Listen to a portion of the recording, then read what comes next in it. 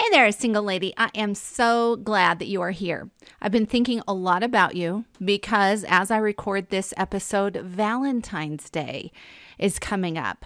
And I remember when I was single in my late 20s, early 30s, and I was unattached. Sometimes I felt kind of bad about myself. So before we get started, I just want to encourage you, if you had a rough Valentine's yesterday, I just want to encourage you that you are awesome, you are amazing, and there are so many incredible things about you. And I just want to remind you that where you are right now in your life, if you want a relationship and you are not in one, that today's present circumstance does not mean that you will always be single. So I just want to encourage you, you are amazing. And I also want to remind you that your value and your beauty and how awesome you are has nothing to do with your marital status. All right, with that, what I want to do is I want to give you a little encouraging message about rejecting yourself, because this will ruin any woman's chance at love. So I'm going to give you some tips about what to do if you find yourself rejecting yourself before a man rejects you. Stay tuned. Welcome to the Single Over 30 podcast with dating and relationship coach Shanna Schutte. Shanna's here to help you find a trustworthy, marriage-minded man who will love and adore you. Here's Shanna. Hey there. Okay, let's face it, like love can feel scary from the time that you are in elementary school and hope that that special boy is going to put a Valentine in your Valentine box to when you're 30, 40, 50, or 60 and you're dating. Being emotionally vulnerable can feel really frightening. So some time ago, I had some one-on-one coaching sessions with some awesome ladies. One was in her 60s, one in her 50s, and one in her 40s. And although they each didn't say love is scary, I knew that's what they were each feeling. And the reason that I knew that is because they were rejecting themselves before men could reject them. So maybe you're thinking, okay, I do that. Like I reject myself. I feel bad about myself. I feel insecure around men, so I don't give them a chance. I want to encourage you today. So here's what this looks like, rejecting yourself before anyone can reject you.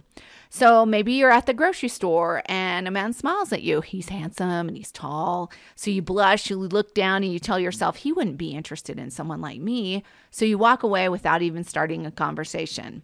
Maybe a man tells your cousin that he wants to get to know you better, and you think, if he got to know me, then he wouldn't be interested in me anymore. That's what always happens. So you tell your cousin, thanks, but no thanks. Maybe a friend organizes some sort of dinner party so that you can meet her husband's best friend, his workout buddy. She shows you his picture and you think, he's way out of my league. You go to the party, but you stammer and you stutter and you shut down in conversation with him. You feel like you're 12 years old and in junior high all over again. In each of these scenarios, feeling unworthy of love and being afraid of love can cause you to reject yourself before a man can reject you. And this can be a big problem because this behavior causes relationship sabotage. So maybe now you're going, okay, I get it. I've done it. Well, I want to tell you, I'm raising my hand right now and I've done it too. In fact, the third story that I just gave you about the friend organizing the dinner party happened to me.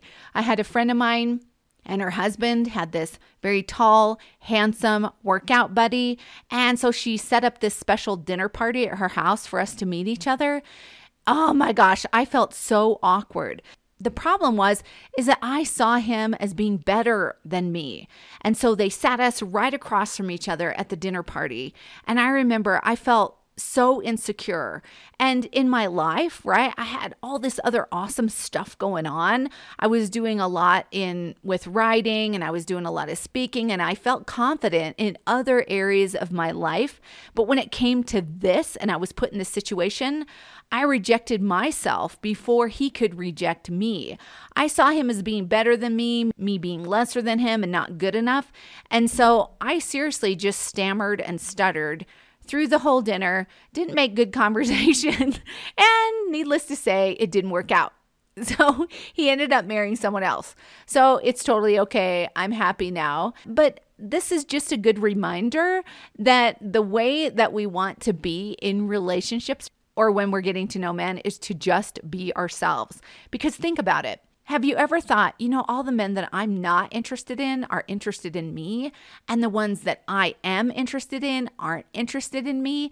So could it be that with the guys that you're not interested in, that you're just yourself, and a man is drawn to you, the authentic you, the awesome you, the person that is comfortable in her own skin? So this is a reminder that if you feel uncomfortable around men that you're interested in, and they're not interested in you, but the guys that you're not interested in are interested in you, this is a reminder that you are enough. Your personality is awesome. You're awesome just the way you are. So you just want to be yourself, right? So here's the thing. If you doubt that a man could be truly interested in you, you'll pull away, you'll push men away, or you'll shut down like I did at this dinner party before a guy really has the chance to get to know you. So during a coaching session that I had with a woman named Susan, she's in her 50s, she said, if a man shows interest in me, I wonder what's wrong with him. She'd received some messaging when she was young, and this was the conclusion that she came to, was that if any guy showed interest in her, that there was something wrong with him, because why would he be interested in her? So she'd been rejecting herself before men could reject her for years. And it was safer that way too. Because after all, if she doesn't give men who are interested in her a chance, then she doesn't have to put herself out there. And if she doesn't put herself out there, then she can stay emotionally safe, and she doesn't have to feel the discomfort of being emotionally vulnerable, even though she says she wants a relationship. So if she rejects herself before a man rejects her, there isn't any way she's going to get hurt. So if you're like Susan, or like I felt, if you feel like you're unworthy of being loved, what's going to happen is you may be drawn to men who aren't interested in you, because that's safe, right? Then you're in control of the emotional situation that's happening in your dating and relationship life. Or you may also enter into committed relationships with men who are interested, but who you won't ever truly be interested in. Because again, that's safe. So why would you waste your time in these non-productive dating patterns when deep down you want a relationship with a man who loves you? Because the men that I just described, they pose no threat to you. Like I said, no threat to your emotional safety. And both aren't going to require you to feel vulnerable. But here's the deal. To love and be loved requires vulnerability and risk. It's not blind vulnerability and risk. It's not jumping into relationships with just anybody. It's not ignoring red flags. I'm not talking about that kind of risk, right? I'm talking about being discerning, but being open. So real love requires you to make yourself vulnerable, because that is the nature of love. It means that two people connect their hearts with one another, and that can feel scary, especially at the beginning. I was recently finishing up some coaching that I was doing with a woman who's been working with me for about a year. And I told her at one point during our coaching journey, you're just going to have to be okay with this discomfort at the beginning, because when two people are getting to know each other, and when you start to feel interest and he's interested in you, it can feel kind of scary, right? There's that discomfort at the very beginning of a relationship, and you just have to press through it in order to get to the good stuff. So love is a risk when you first meet somebody, like I said, and you're deciding if you should actually go on a date. Love is a risk when you start to share more of your story and share the parts of you that you feel are undesirable. Love is a risk when you start to date exclusively. Love is a risk when you say yes to getting engaged and yes to marriage. Love is always a risk. So even after you say I do, there's a risk of your spouse dying or something going wrong in the relationship. As I get older and the years pass by, I'm starting to think about time passing. And I love every day with him. And every day I'm grateful to have him in my life. I just love being married, and I love having my friend. But I also know that there is an end to this journey here on this earth, right? That we will walk with each other until the end of this life together, as long as God gives us time together. And then after that, we will probably be apart. And the thought of losing him is very, very hard and difficult. However, would I give him back just to protect myself? Absolutely no. Love is a risk, but it's worth the risk. If you're afraid of getting rejected or feeling vulnerable, so you reject a man before he can reject you, and you want a committed, loving relationship, I'd like to invite you to ask yourself some critical questions. So ask yourself, if I keep doing what I've always done, what will the results be 5, 10, or 15 years from now?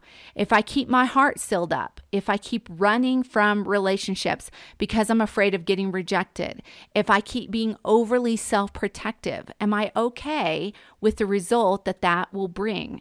There was another woman I just finished up coaching with as well, and she told me at the beginning of our time together, or right before she signed up with me, she said she realized, I've got these unproductive dating patterns, like I'm really, really scared. She actually used the word terrified. And she said she realized that she either needed to get those things fixed or she needed to be okay with being alone.